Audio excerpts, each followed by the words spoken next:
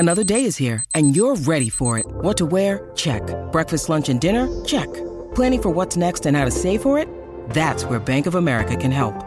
For your financial to-dos, Bank of America has experts ready to help get you closer to your goals. Get started at one of our local financial centers or 24/7 in our mobile banking app. Find a location near you at bankofamerica.com/talktous. What would you like the power to do? Mobile banking requires downloading the app and is only available for select devices. Message and data rates may apply. Bank of America N.A., member FDIC. When you need mealtime inspiration, it's worth shopping Kroger, where you'll find over 30,000 mouth-watering choices that excite your inner foodie. And no matter what tasty choice you make, you'll enjoy our everyday low prices, plus extra ways to save, like digital coupons worth over $600 each week. You can also save up to $1 off per gallon at the pump with fuel points. More savings and more inspiring flavors make shopping Kroger worth it every time. Kroger, fresh for everyone. Fuel restrictions apply. If your blood runs orange and blue, this is the pod for you. You're listening to Orange and Blue Bloods, hosted by EJ Stewart and Tommy Beer. Let's get to it, New York. And just like that, he's gone. This is EJ Stewart along with Tommy Beer. This is Orange and Blue Bloods, a New York Knicks podcast hosted by Odyssey and WFAN. And Tommy, we got a big show lined up. We'll be talking, of course, about Kyrie Irving, his move out of New York, out of Brooklyn, out of the Eastern Conference. He's traded to Dallas. We'll talk about the ramifications, not just for the NBA, but for the New York Knicks as well. We'll also talk about this big win the Knicks got on Sunday, beating Philly, a game that they had to get after dropping an overtime thriller on Saturday to the Clippers. So we'll discuss that game. We'll talk about some of the interesting developments from that game. You had no RJ because of an illness. You had a big performance from Evan Fournier and Deuce McBride. So plenty to get to from that one.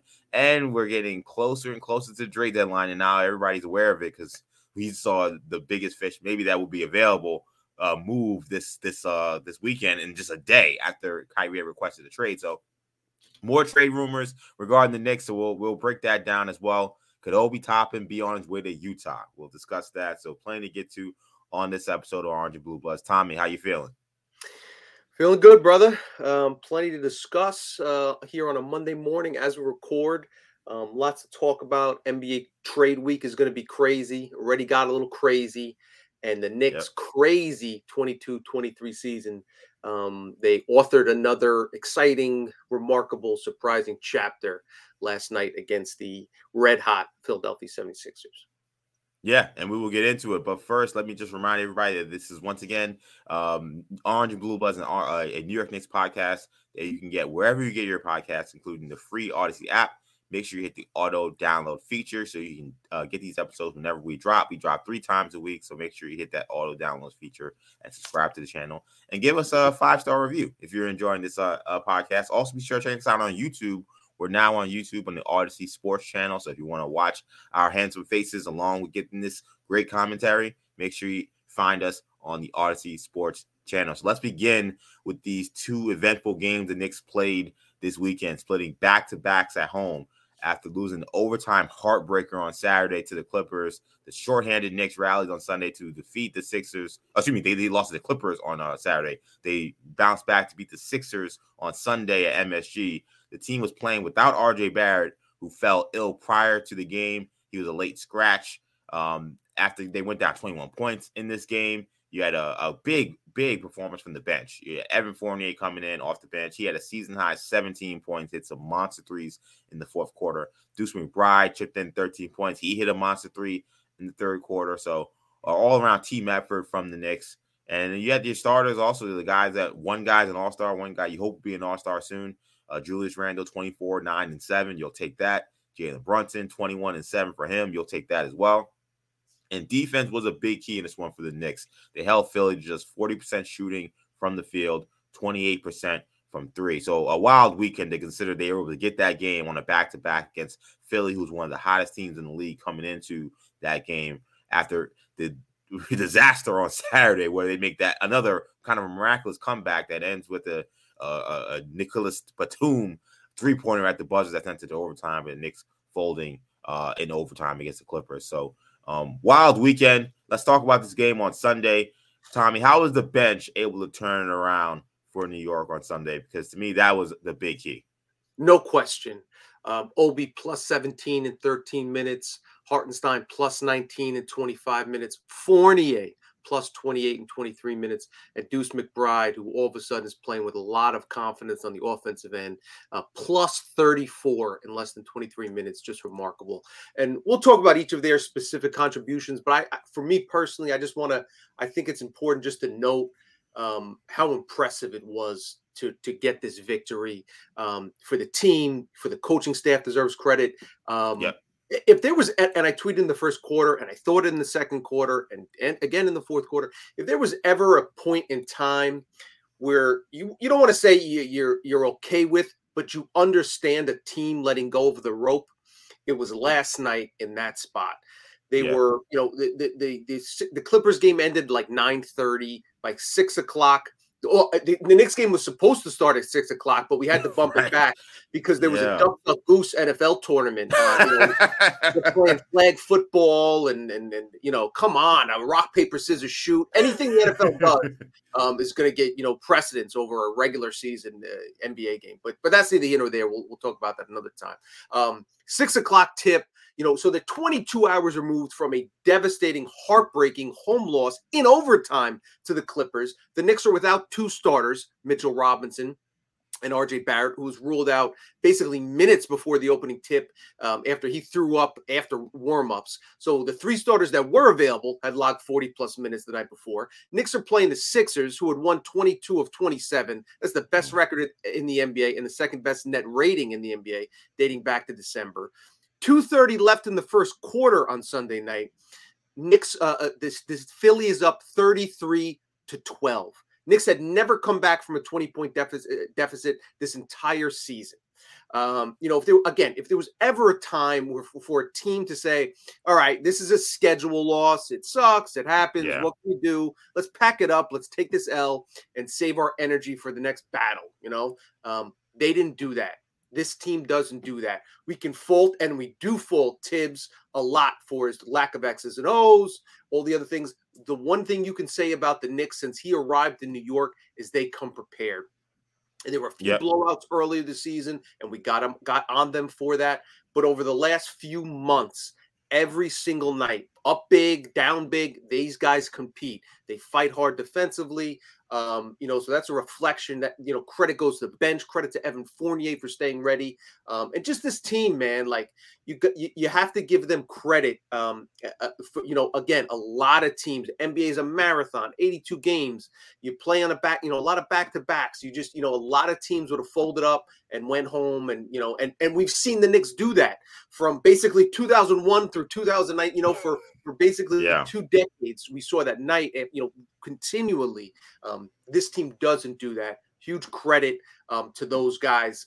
So I just thought from that perspective, really impressive performance from the Knickerbockers.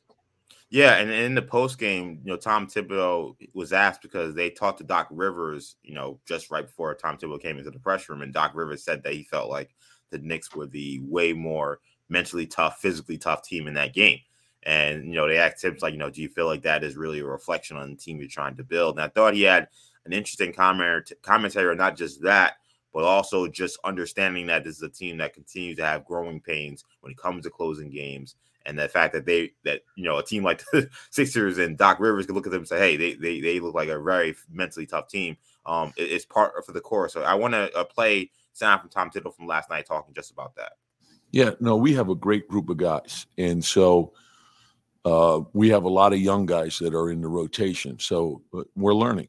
And there's sometimes we're going to make some mistakes, but we want to learn from the mistakes and get better for the next time. So that's really the thing that we try to drive home, make sure the process is the right process, make sure we're working the right way. We put the necessary work into getting ready to play each game, and then there'll be some ups and downs. And so, but we know it's a long season, and just concentrate on team improvement every day. So hopefully a week from now, we're better than we are today. And look, if they're better from a week from now than they were on Sunday, then the Knicks will be in really good shape, because that's a really good Philadelphia team that they beat, team that you said was red hot. And to do it without Mitchell Robinson being able to guard Joel Embiid for any part of the game, obviously Mitchell Robinson didn't play, Jericho Sims and Isaiah Hartenstein really made him battle. The guy lived on the free throw line because he gets every call, but still, keeping them to 31 points on 6 for 16, you'll take that, and he made almost all his free throws, but there may be a night where he won't make as many free throws as he did in that game. So that's a winning effort from there. You kept him under his average. The guy averages like 33 points. So credit to them for that. Credit to the defense on Harden. I think they kind of made Harden purely a passer, which I think you got to do. To me, when you're playing against the Sixers, you can't have Harden get 12, 13 assists and then add 25 points. They really kind of kept him out of the paint, kept him from being a scorer, kept him only as a passer, and really a lot of his damage happened mostly in the first half. But we talk about this bench. First of all, credit to Tibbs for deciding to stick with Deuce and Fournier as they were playing great. Quentin Grimes, I thought, actually also was playing pretty well in this game, but Fournier had gotten so hot, and surprisingly, he started getting some stops too. He was guarding Harden for stretches at fourth quarter and did a pretty decent job. So credit to him. Obviously, he stepped up big. And Deuce McBride, again, the defense, and now the shot making, which I thought was also interesting as well because, as you noted, he's starting to shoot the ball a little bit now. There was a long stretch for this season where he just was not making any shots. And one of the things Tibbs said also in the postgame was that the Knicks track their shooters, or all their players, and their shooting during practice. So they say when they look at Deuce McBride's, practice shooting numbers, they're usually really great. So he had confidence that eventually the shot would come around, which is essentially funny to me because as Knicks fans had noted, and I had noted, like whenever Deuce McBride plays anywhere but an NBA court, he shoots the ball extremely well. We're not at practice, but we did see him at Summer League. We do see him when he plays in the G League. We did see him at West Virginia. He's typically a pretty good shooter. I don't know why he struggles so much in the NBA game, but those guys that work paying dividends, and Evan Fournier staying a professional and being able to step in, and he said he learned he was going to be playing during the national anthem. That's how late it got for him in terms of him getting understanding he was going to get a lot of playing time. So a really great win by those guys, and big shout outs to the bench. 100%. Again, the staying ready, staying competitive, is really part of being an NBA player. You mentioned Deuce. Final 3 weeks of January, he was 2 of 16 from downtown. Through 3 games now in February, first week of February, he's 7 of 10 from long range. So, again, credit to him, staying in the gym, staying ready, keeping confidence in himself, and it's really paying dividends for the Knicks. Another thing to point out, we had kind of derided some of the Knicks wins during that 8-game winning streak, and the subsequent 5-game winning streak was over 4 teams. Last 2 weeks, the Knicks have beaten the Celtics, the number 1 seed in the East, the 76ers, the number 2 seed, the Cavs are the 5 seed. They beat Miami. So just, that is another thing that New York can kind of hang their hat on. And also you mentioned defensively, Sixers coming into Sunday night, Sixers had scored more than 100 points in 29 straight games. The last time they had failed to score 100 was in November. The Knicks held them to 97 last night. So again, and on the season, New York is 20-0 when they hold the team to 108 points or less. All that being said, I just one other note on Sunday night's victory over the Sixers. Yeah. Every Knicks fan on the planet, they didn't just think, they knew New York was going to give back that lead somehow. They were up 9 with 3 minutes left. They were up 10 with 2:15 left. Every Knicks fan, and the Knicks tried to give it away a couple times. I know. Yeah. It was, Deuce had to save one, he couldn't get the ball across half court. Gardner style, looked like a D-back, tipped it back in bounds. And it just seemed like the Knicks kind of got some lucky bounces and some lucky breaks. I was thinking like maybe the basketball gods wanted to reward New York for just competing so hard, shorthanded against a better, more talented team. But to their credit, they hung on and, secured the victory. Yeah, no, much credit to them. And I do want to give a lot of credit to Isaiah Hartenstein, too, because I know I mentioned him briefly earlier, but I think he had 14 rebounds in this game. I mean, the offensive rebound he had on one of those missed free throws where, Embiid's there and Tobias is there, and he just muscles Tobias for the ball. It might have been the most impressive rebound I've seen from any Knick this season. I know Randall's had a couple of really great offensive rebounds, but to me, like when I saw him get that rebound, I said they're not losing this game. Because they're playing with a level of intensity and effort that Philly is not matching right now. And I will say, like, evaluating Philly, and it's we only seen Philly twice or 3 times this season, twice fully healthy with Embiid and Harden playing together. A little bit of a disappointing night from them. They're a team that, before the season I picked to go to the championship. So to see them get up that early and then, blow that lead. And then, like you said, in the fourth quarter, you talk about teams letting go of the rope. Not to mention Doc saying that he felt his team just didn't show any mental toughness. They kind of let go of the rope, I felt like. Because like you said, the Knicks gave them opportunities to get back into that game 3 minutes ago, 2 minutes ago. And they just didn't seem kind of all there. They didn't seem executed. They didn't seem interested in getting back in that game. So I think a disappointing effort for Philly for sure. I understand Philly, there are reasons to believe that they can make a deep run and go all the way to the finals. Embiid is, I don't know what you do with that guy. I mean, he's just incredible. Yeah. That Embiid Harden pick and roll is almost unstoppable. You're going to see it possession after possession after possession after possession in the postseason. When the game slows down a little bit, I don't know how you stop Embiid, but I am not a Philly guy. I'm not a believer that they can give me the Celtics, give me the Bucks. Bucks are my pick preseason. I'm still sticking with them. That's a soft underbelly. I don't trust Harden in a big spot. I don't trust Doc Rivers in a big spot. So when your point guard and your head coach, we've known about Doc Rivers. This isn't the first big lead he's blown, and he's blown a lot of big leads. That is true. Harden is just aesthetically, it's just hard to watch. And I've never been a Harden fan, especially at this stage of his career. If the Sixers, if I'm Philly, I get Tyrese Maxey more involved. I understand he's working his way back from injury. So he's coming off the bench. But if they're going to make if they're going to surprise people, and not even surprise people, they're a top, 2 seed, 3 seed, whatever. It wouldn't be shocking to see them make a deep run. I think Maxey's going to be a guy. Maxey and Embiid will take on Maxey's role will increase, and Harden's going to give you what he's going to give you. He's great passer, underrated passer. He's always a great scorer.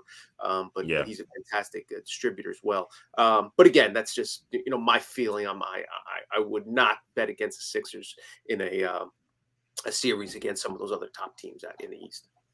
Yeah, and a lot of the reasons people would feel concerned about Philly kind of, showed themselves in that game, despite how great they've played. And, it felt like they made some offseason acquisitions. They felt really kind of improved the toughness of the team. Added PJ Tucker.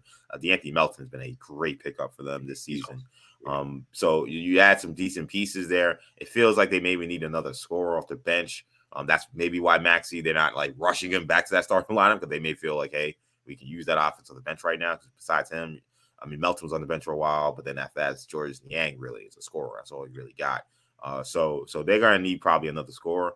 But interesting game. I love these matchups. The Knicks play some of these top-end teams, and you kind of teams that you expect to probably see in the second round or maybe the conference finals. You kind of get to see how the Knicks measure up. The fact that the Knicks were able to find a way to get that game, especially after the heartbreaker they had on Saturday, definitely a good win. And last note on this real quickly, because I feel like I have to play this soundbite. Evan Fournier was asked after the game if he felt like, this is a chance because of how well he played, that he could be getting more minutes and more time in the rotation. He had maybe one of the funnier answers I'd heard from any Knicks player in a post-game press conference. Here's Evan Fournier when asked if he will be getting more playing time after this big performance he had. Performance like that against one of the best teams in the league shows Tibbs maybe, get you back in there. I don't think so. I think he said on his 9-man rotation, it was like a fun one-night stand. And yeah, I think he said on his 9-man rotation. And we'll see. Throughout the course of the season, there's always, sometimes a guy is sick, sometimes there's an injury. So, I'm sure I have another chance to play, but I don't think he's going to change anything right now. A fun one-night stand is what Evan Fournier called that performance at Madison Square Garden against the Sixers. Guys, the honesty. One thing I was thinking and kind of joking with a buddy on text was Leon Rose should have been on the phone with the Lakers or whoever and tried to trade before the buzzer sounded in the fourth quarter. Like, just try to, listen, you could get this guy if you want him, Yeah, I tweeted during that game. I was like, hey, everybody, 29 NBA teams. This is Evan Fournier. I know he's been on the bench, but this is what he's capable of. He could bring this on a night-in, night-out basis. You should be knocking down the Knicks' door You get this guy on your roster. Get this guy in your rotation because he's a knockdown shooter. He's a playmaker. This is what you need. So all jokes aside, though, credit to Evan Fournier for stepping up and playing a really high level, considering when he's been put in that spot before, he's not played well. He's not given the Knicks anything, essentially coming off that bench when there's been injuries and things like that. So do it in a weird way. I almost wonder if like the fact that it was so last minute helped him, because you have these games sometimes where like, okay, RJ's out or one of these other guys on the wing are out. He knows he's going to play. He hasn't played in a while. Maybe he gets in his head. Maybe to know right, during the national anthem, hey, you're getting in the game. You just go out there and you just play. You're not really thinking so much about like the circumstances. No one asked him it because I watched his whole media availability yesterday, but I almost wonder if that maybe helped him because that's the best he's played in that circumstance this season. And that was kind of the Fournier I thought the Knicks could get when he got moved to the bench. Yes. And then they tried it for a little bit and they did not get it. But Knicks win this one, a big win for New York. And it'll be interesting to see. I'm gonna hold the question about the playoff matches when we talk about Kyrie Irving, because I do think these Eastern matches could be interesting considering what we saw from Philly. But yeah, what you can say? One other real quick thing on Sunday's game. I don't want to say that the best thing to happen, or the worst thing to happen for the Sixers was Barrett being ruled out, but RJ was awful Saturday night, and his plus minus over the last 3 weeks has been terrible. Worst in the NBA over the last 10 games. Knicks have been outscored by 84 points in the 300 plus minutes RJ has been on the floor over this 10-game stretch. So again, I'm certainly not going to say the Knicks are a better team if RJ is sick, but a little bit less RJ led to Fournier, who was knocking down shots, a little bit a bigger, a healthier amount of field goal attempts for RJ Grimes, for Quentin Grimes, who made the most of it. Deuce got got some extra playing time. Part of that was because he was playing well; it was rewarded thusly. But again, the RJ issue is rearing its ugly head a little bit, and he has not been playing well. So that may have worked. Maybe a night off worked in his favor, and it seemed to work in the Knicks' favor last night. Yeah, it was tough because he had the great game against Miami, and then he kind of followed that up with a stinker against the Clippers. What I will say is, I did think it was interesting. We talked about this before. Tibbs went with Brunson playing with those backups, and the backups played great, as we've mentioned a bunch. And Tibbs has put RJ in that spot, and RJ against in the Miami game he's played okay, but we talk about that plus minus, and the bench is getting killed for most of the season. Maybe it's time for someone else to get that spot in terms of if it's Randall or if it's obviously Brunson. But that I thought was interesting to note. Those guys played much better with Brunson running the show with them than with RJ. We had been asking Tibbs to stagger the minutes for Brunson and Randall, so one of them was on the floor to start the fourth. Maybe his hand was forced because of no RJ, but it certainly worked well, and that was the key stretch of the game. Knicks, one possession game entering the fourth quarter. You assume the Sixers are finally going to, start to dominate here and put these, scrappy Knicks away. The exact opposite happens. Obi 3, McBride 3. Fournier, a pair of threes, and then Brunson and Randall to close the show. So well done. Yeah. If Tibbs makes the adjustment of moving IQ in for Brunson earlier in the first quarter, that would allow you to avoid the three small guards out there, and you can keep Brunson out there, and then pair him with Grimes or somebody else, and have Deuce out there, and you're fine. So I think that's something the Knicks could definitely have to explore after that big one. But one of the teams, as we move to the trade deadline, and we'll talk about Kyrie in a bit, but one of the teams pegged as potential sellers at this trade deadline is the Utah Jazz, and we're hearing more of the Knicks' interest in some of their key players. We've talked a lot about Malik Beasley, but now another player has been added to those conversations. So Michael Scott of Hoops Hype reported that the Knicks and Jazz have had discussions about a deal that would send Obi Toppin and Evan Fournier to Utah in exchange for Malik Beasley and Jared Vanderbilt. Scotto says the Jazz are seeking a first-round pick for each of their veterans. And he's not the only one reporting that. Jake Fisher is reporting that as well, that apparently the Jazz see all their veterans on their team. They think they're all each worth at least one first-round pick. So in this trade, I guess the Knicks are trying to sell the Jazz that Toppin could be the equivalent of a first-round pick being sent to Utah. But right now in the negotiations, according to Scotto, the Knicks have been hesitant to attach a first-round pick to move off Fournier's contract, because in this deal, the Knicks will have to give up 2 first-round picks to get both Beasley and Vanderbilt. I mentioned that Fisher said that, as well, that both of these players are deemed to be first-round values by the Utah Jazz. He says there have been similar trade packages involving Beasley and Vanderbilt, not just with the Knicks, but also with Atlanta and Portland. So, do you like the idea of a Vanderbilt Beasley package coming to New York?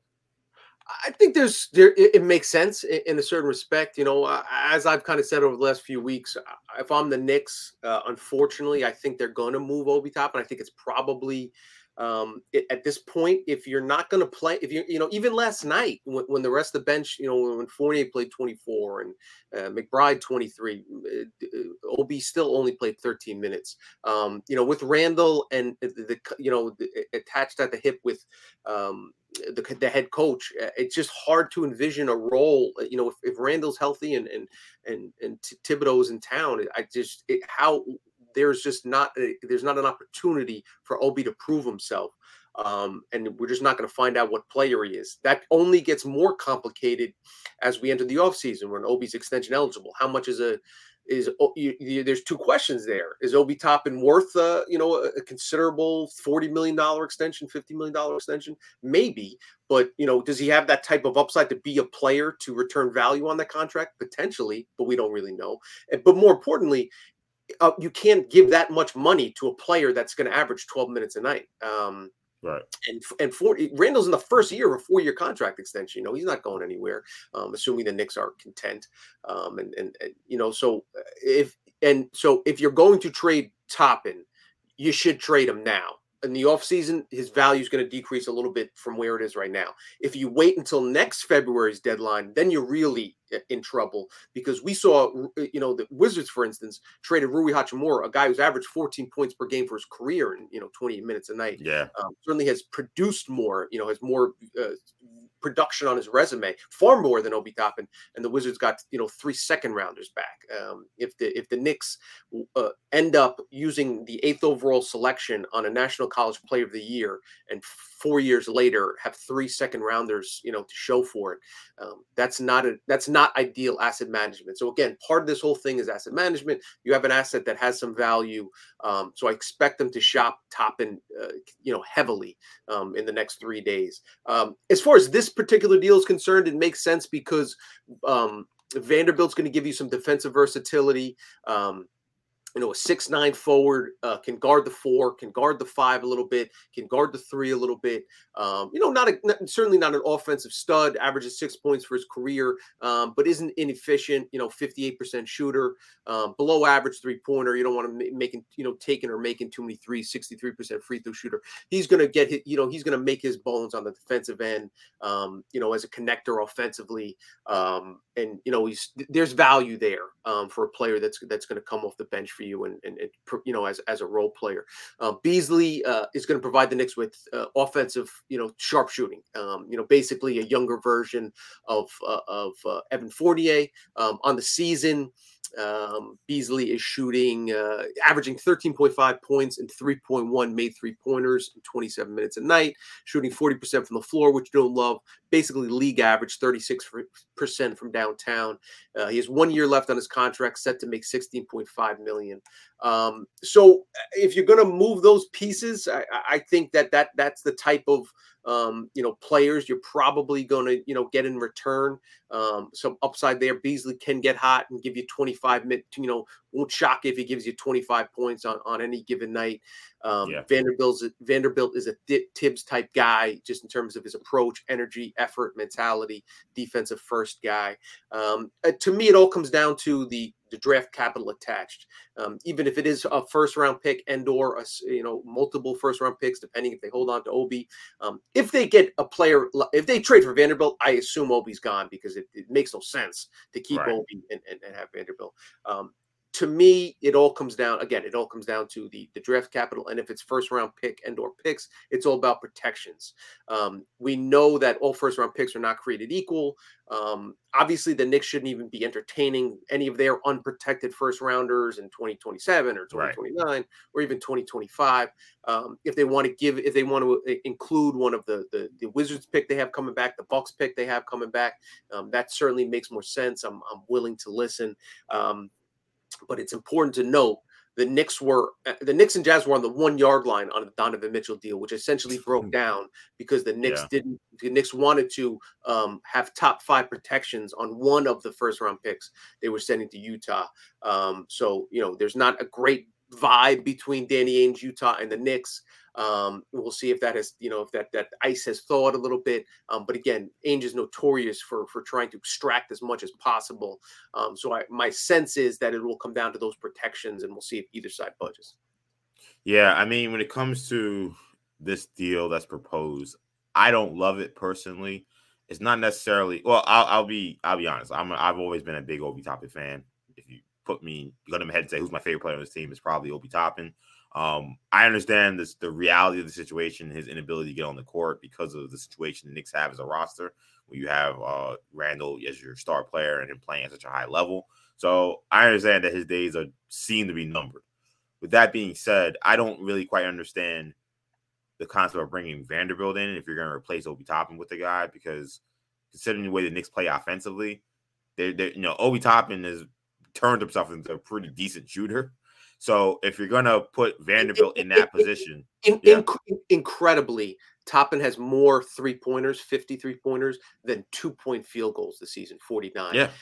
That's a reflection on the Knicks coaching staff poorly using an incredibly athletic, dynamic player who averaged 20 points a game for Dayton. But that's the here and there. Yeah, exactly. And that's the way they've used him. So if you're bringing in Vanderbilt, who's going to play the Obi Toppin role, I mean, if Vanderbilt's going to stand in the corner, he's not giving you anything offensively. Now, I like Vanderbilt in a vacuum. I liked Vanderbilt. I was at Summer League a couple years ago, and he might have been playing with OKC. I forgot who he was, but I remember kind of watching him like, this kid Vanderbilt. I know he played at Kentucky. He didn't play a lot there, but really athletic, rangy, could defend. Like, I was very impressed with him. So I haven't been surprised that, he's gotten now a lot of time playing in Minnesota, now playing in Utah. Like, I like him as a player. I just look at him on this team.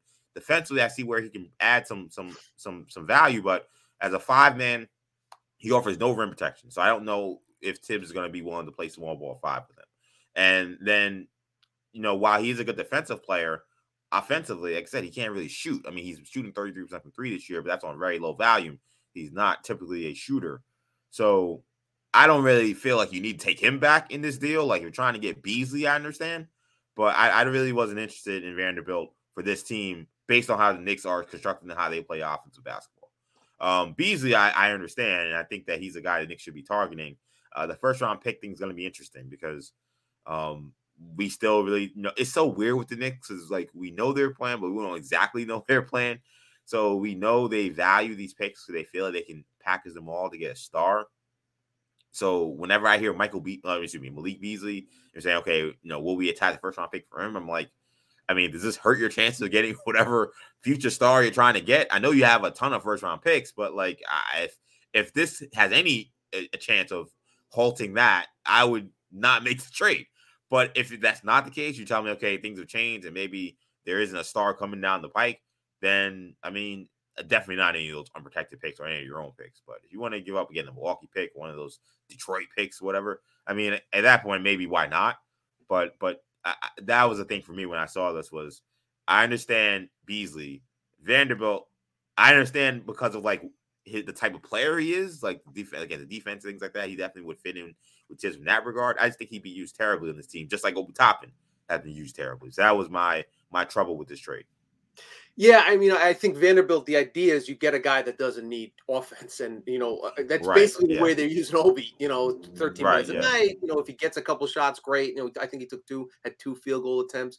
Vanderbilt, he's not going to stretch the floor, and you're probably not going to put him in the corner. Maybe he stays in the dunker spot, but just basically stay out of the way, let our guys who we want to feed offensively get their shots up, whether it's Randall, whether it's Grimes or RJ or IQ or Brunson, who was ever playing, with that group. And Vanderbilt would potentially be more content to be less of an offensive threat, and in that sense.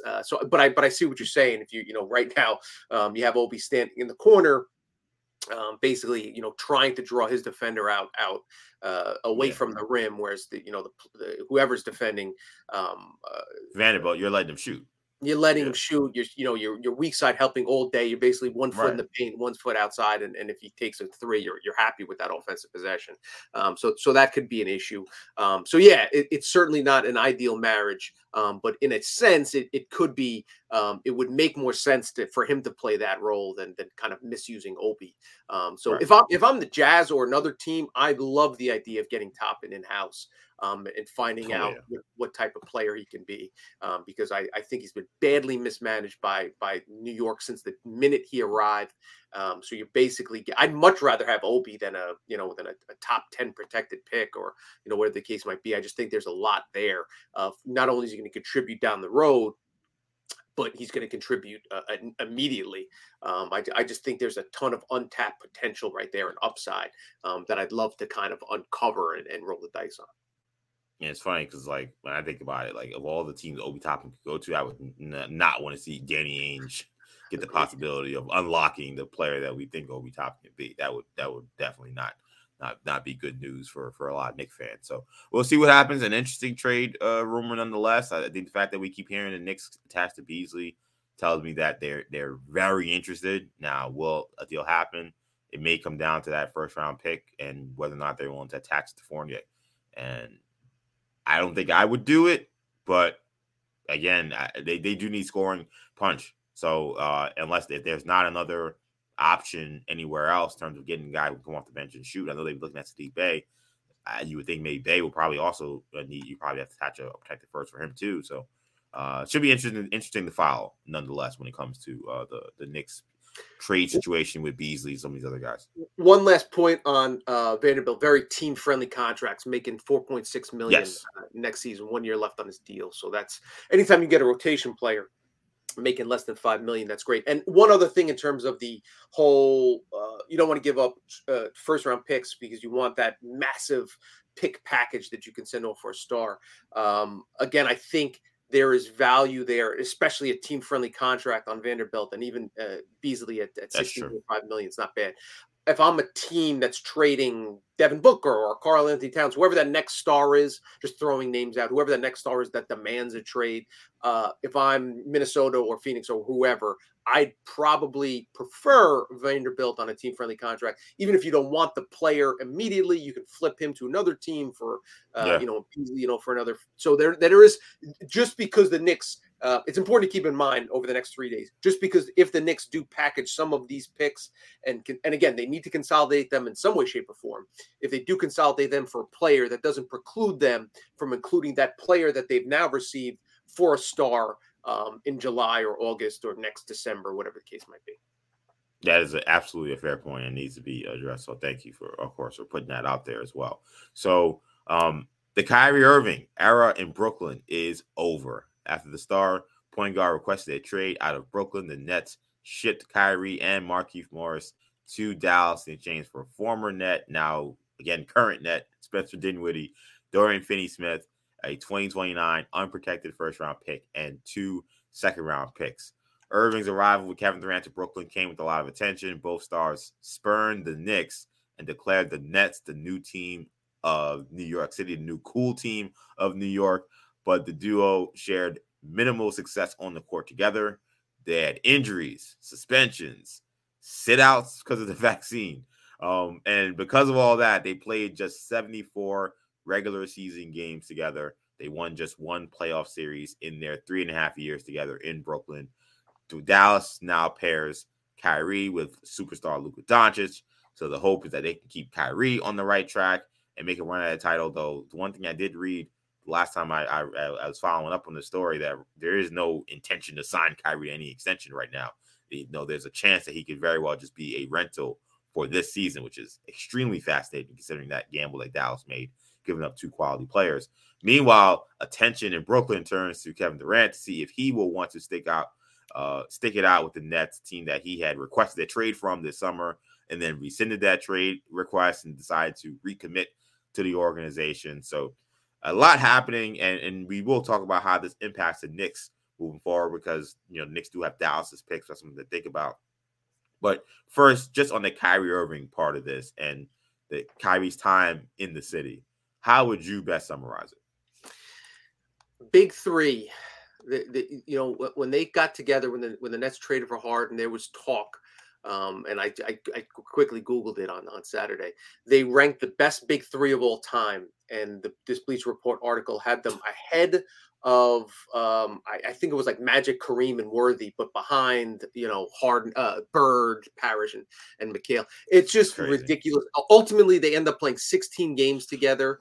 Win one playoff series.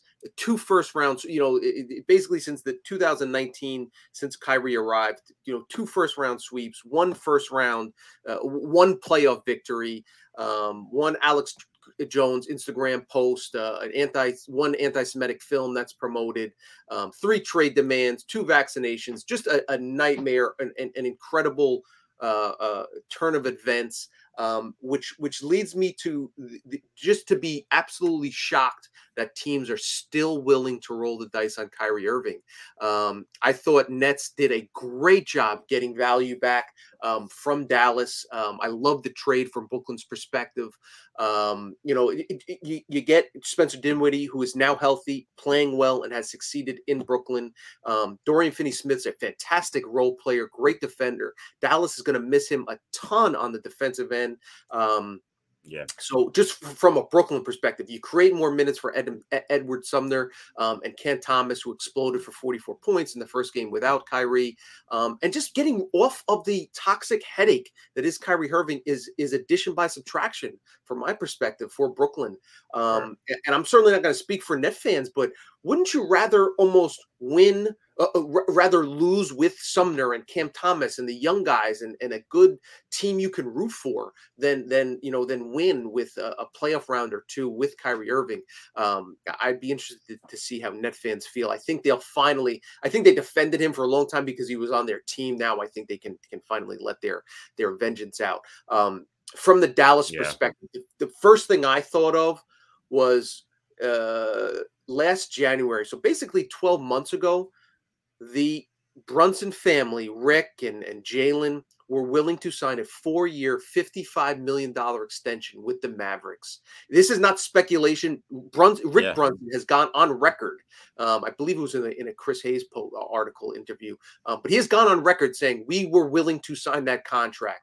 The Mavs were discussing the same contract extensions with Finney-Smith and Brunson. Dallas declined. They said, no, we're going to give us another month or so. We might trade. If we trade Brunson, is that contract prohibitive in a deal? We're trying to, make a deep run this year. We're not sure about his long-term fit with next to Luka Doncic, et cetera. So right before the deadline, I think they came back and they realized they weren't going to make a deal. And they said, okay, Jalen, we'll do it. 4 years, 55. He said, nah, I'm straight. Brunson, Doncic had missed basically 3 weeks. Brunson went into the starting lineup, averaged like 24 and 7. We know we've seen what happened. Second half of the season, Brunson plays even better. Playoffs, Brunson, averages 35 over the first 3 games against Utah, dominates Donovan Mitchell, interestingly enough. This offseason, as we know, comes to New York. Mavericks.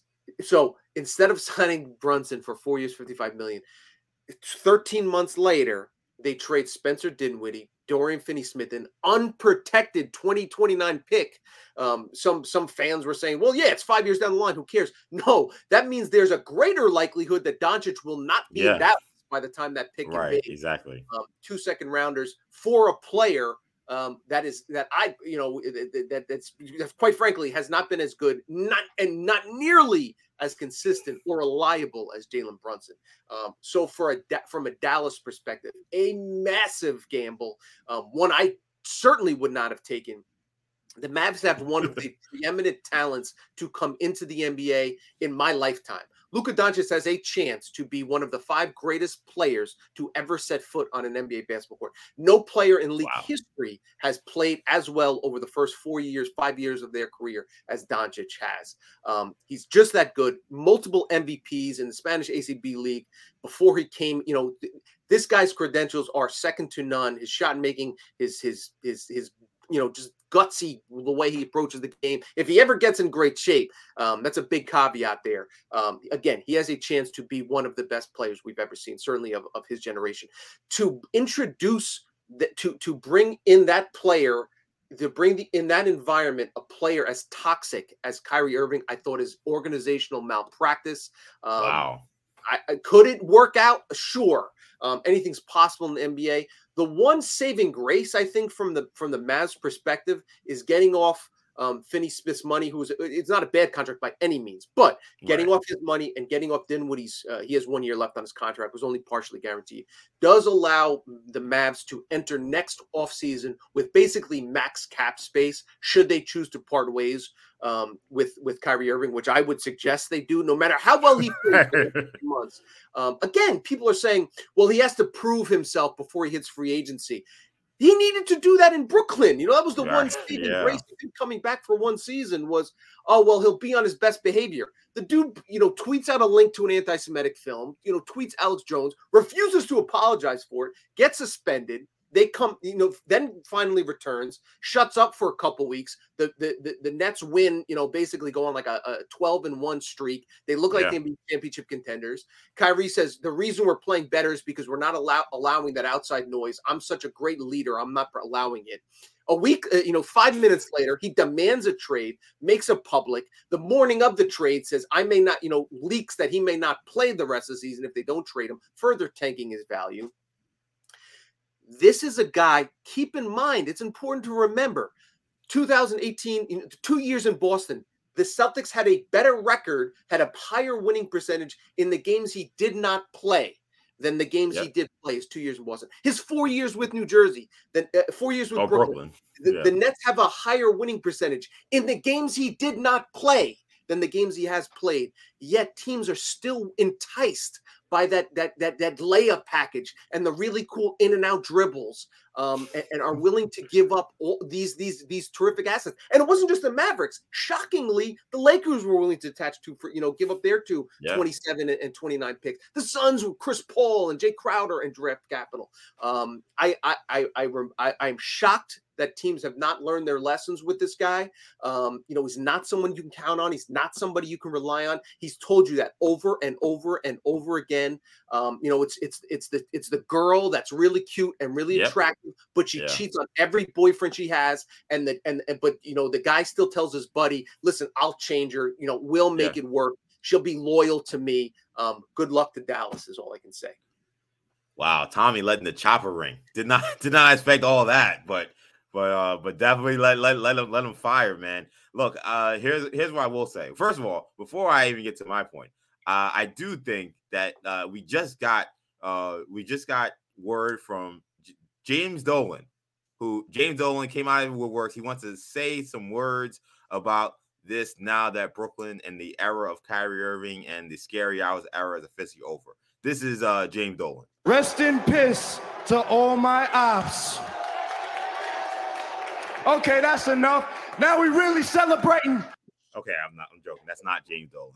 That's Carmelo Hayes, WWE NXT superstar. Oh wait, no. This right here is James Dolan. Finally, my bad. Hit the wrong sounder. This is James Dolan on the Kyrie Irving trade. I mean, listen, KD, don't you regret not coming to the Knicks? Don't you regret not coming to the Knicks? Okay, of course, that was not James Dolan as well. That was a random dude during the Side Talk video. But look, that is the feeling of a lot of Knicks fans. I mean, a lot of people are dancing on their grave. A lot of RIP Bozo for Kyrie Irving himself, who talked so much about even the season when they beat the Knicks. He said, "I love beating the Knicks," which is like, okay, dude. And then all the comments over the years about how the Nets were going to take over the city and this was going to be a new era of New York City basketball. So all that's done. In terms of the trade from the Nets in Mavs standpoint, I think the Mavs so much of this is, I think, beyond even basketball sense. I think a lot of it is you have a superstar who knows he doesn't have enough offensive help. So sometimes it's just trying to show them that, hey, we're trying to get you offensive help. We'll get you another star to pair with you. Because these guys, they seem to think that this is the way to win in the NBA nowadays. So I think a lot of that has to do with really trying to entice Luka to say, hey, we're not a dumpster fire. And here, here's a star, and now you have a real shot to win because you have Kyrie Irving. All the points you make about the numbers and teams being better without him suggest maybe this isn't the earth-shattering news in terms of on-the-court success for Dallas that it may suggest, given Kyrie's pedigree as being a guy who's a former NBA champion, a guy with maybe the biggest shot in NBA history. But still, I think that a lot of that's a lot of what this is. And if you got a shot at it, I think you got to show Luka that you're trying.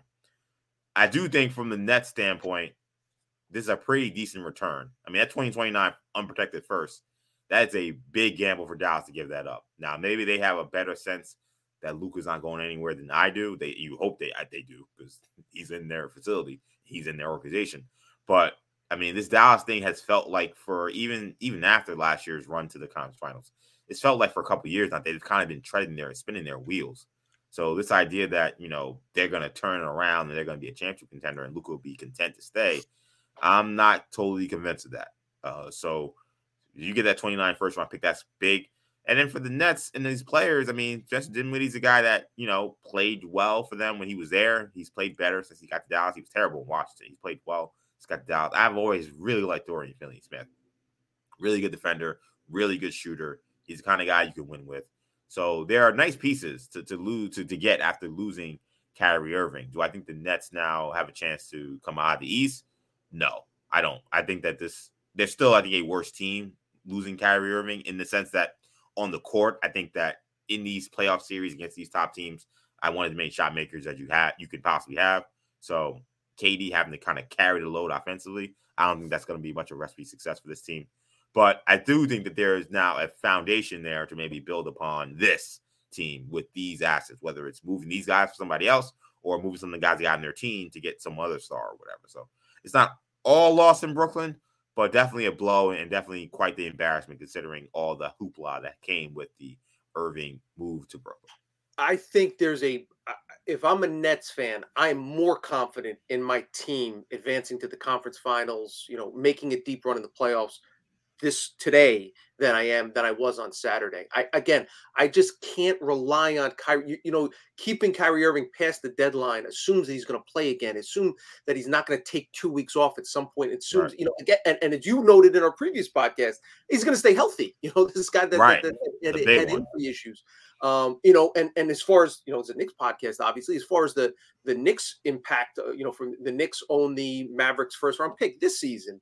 It's top 10 protected, so it will almost certainly convey. Will it be 19, 17, 22? Is there a better chance that the Mavs have a stronger finish to the rest of the regular season? I suppose so. Kyrie Irving will be motivated, I guess. But who's that backcourt going to stop? Like, when are they going to get stops in the fourth quarter, especially in the postseason? Kyrie and Luka are going to defend. You give up your best perimeter defender in DFS. Again, I thought they had a good recipe for success with a guy, kind of a Jalen Brunson type player who's not going to demand the ball. Will defer to Luka when they share the floor together, and Luka rests. Then he can kind of take over the offense. Is Kyrie going to be? I'm sure they'll stagger minutes at some point and maybe get Luka some much needed rest. That could certainly be a benefit.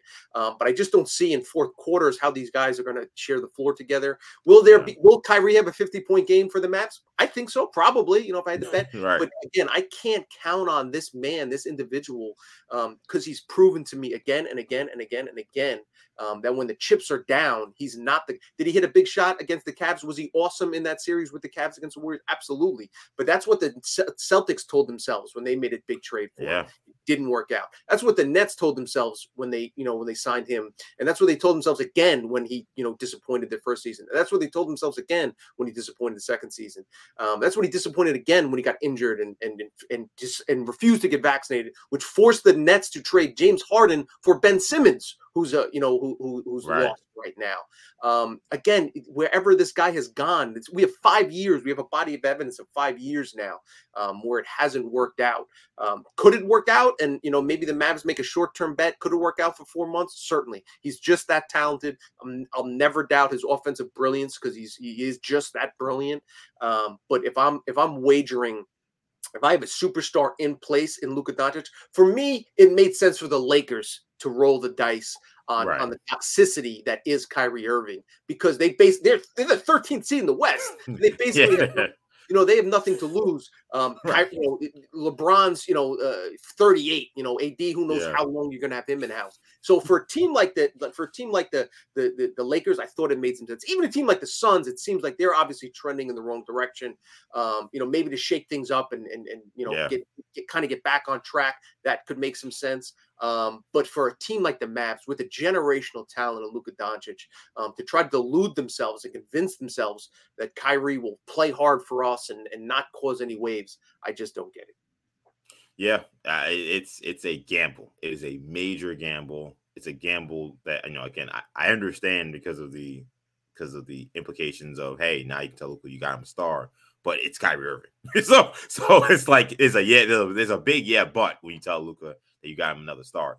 The one thing I will say when it comes to the Knicks and how this affects the East, one, the Dallas pick, we'll see how that goes. I'm not going to freak out. I know some Knicks fans were kind of freaking out that, this is Dallas's pick and Knicks have that pick. So will that, will that worsen the value of the pick? I mean, we just have to see. I mean, they're going to have to play these games. It's not like there's we kind of forget there's not that many games left in the season. There's like only 28, 29 games left in the season for most teams. So even if they do play great, I don't see them going from this being the 20th pick to the 30th pick or anything like that. You're talking about maybe a 4 or 5 team move probably in terms of where this will be. The other thing as well is 2 other quick notes. One, this is a net team that I think Knicks will want to face in the postseason now. Like, we got to talk about these matchups that could happen with some of these top teams. And we saw Philly and how the Knicks can match it with them. Knicks have won 2 out of 3 against them this year. If you're talking about a net team without Kyrie Irving and it's just Kevin Durant, if you're talking about Philly, you're talking about Boston, who we think will probably win, but let's say they slip. Who's the other team? Cleveland, or some of these other teams that Knicks could play. If they're talking about a 2-7, 3-6 matchup, Milwaukee, obviously. Brooklyn's the team I'm running to because they're a team that now has a massive change in their team. So you're talking about the chemistry being thrown off already, and now you're banking on only one Kevin Durant, and you don't know what his health is going to be. He's coming back from this knee injury, taking him a little longer than we thought. So I do wonder in terms of how Brooklyn kind of holds in the standings. One, if Knicks can move up, but if there's a matchup that happens now, I wouldn't know no part of Brooklyn with Kyrie Irving. Now, if you're talking about a Nets matchup, I want all the smoke with Nets. I respectfully disagree. We saw how poorly Kyrie played in the first. I think the last 4 games of that last 3 games that of the sweep against the Celtics last season, he shot like 36% from floor, averaged 17 points. I think. Again, they got swept. I'd rather have. I don't want to say I'd rather, but I don't think there's a massive downgrade. You can play Sumner, give you some defense. Cam Thomas can give you 30 points. You bring in Dinwiddie, who's more than capable to. He plays well on the big stage. He's not going to back down. He loves playing against the Knicks. DFS is a great perimeter defender. Again, like fantasy wise, I'd much rather have Kyrie, but like from a team chemistry standpoint, Nick Claxton's playing at a much better level. I don't want to play any of those top teams. And if I had to choose, I'd probably still pick the Nets because they don't have that home run. Kyrie gives them that home run hitter that can take over in the fourth quarter, as we saw Kyrie dominate New York last week. So again, but I don't think there's a massive swing one way or the other. I really think the Nets did a good job kind of patching holes with their ceiling is maybe not be as high, but I think their floor is a little bit higher, and they'll be more consistent over the rest of the second half of the season. And one final thing. NBA, do the right thing. Put Jalen Brunson in the All-Star game. Kyrie Irving, now officially a Western Conference player. He could take Steph Curry's spot. That opens up the spot for the East. Jalen Brunson and James Harden had their, WWE-style eliminator, winner gets into the All-Star game match, and Jalen Brunson was declared the winner. So, therefore, he should get that spot. That has to be how this goes. Let's get Jalen Brunson to Salt Lake City. He showed in that game as well that he deserves to be an All-Star. And he had we kind of glossed over it because we didn't talk about Saturday, but he had a monster performance on Saturday. 41 points. I mean, he was a killer on Saturday. I mean, he definitely is an all-star this year. Let's hope he gets in. 41 points on 19 field goal attempts. First player in Knicks history, more than 40 points, fewer than 20 shots to go along with 5 rebounds, 5 assists Saturday night. And we barely batted an eye. That's how good Jalen is in the season. Incredible. But that's going to do it, though, for this edition of Orange and Blue Bloods. Tommy, let people know where they can find you. At Tommy Beer on Twitter. Should be a fun week, fun week this week. Look forward to talking to you guys soon. It definitely should be a fun one. EJ_Stewards, where you can find me on Twitter, Action EJ on Instagram and TikTok. That'll do it for this edition of Orange and Blue Bloods, a New York Knicks podcast hosted by Odyssey and WFAN. Remember, you can get these podcasts wherever you get them, including the free Odyssey app. Make sure you hit the auto download feature so you can get these episodes. We'll be back later this week talking pre-trade deadline, probably talking post-trade deadline. So a lot of stuff happens. So you want to keep it locked here. Again, hit that auto download feature. Make sure you follow us on YouTube as well. You can find us on the Odyssey Sports channel to watch these episodes. That's going to do it for this edition of Orange Blue Bloods. Tommy, I'm EJ. Take it easy, guys. Peace.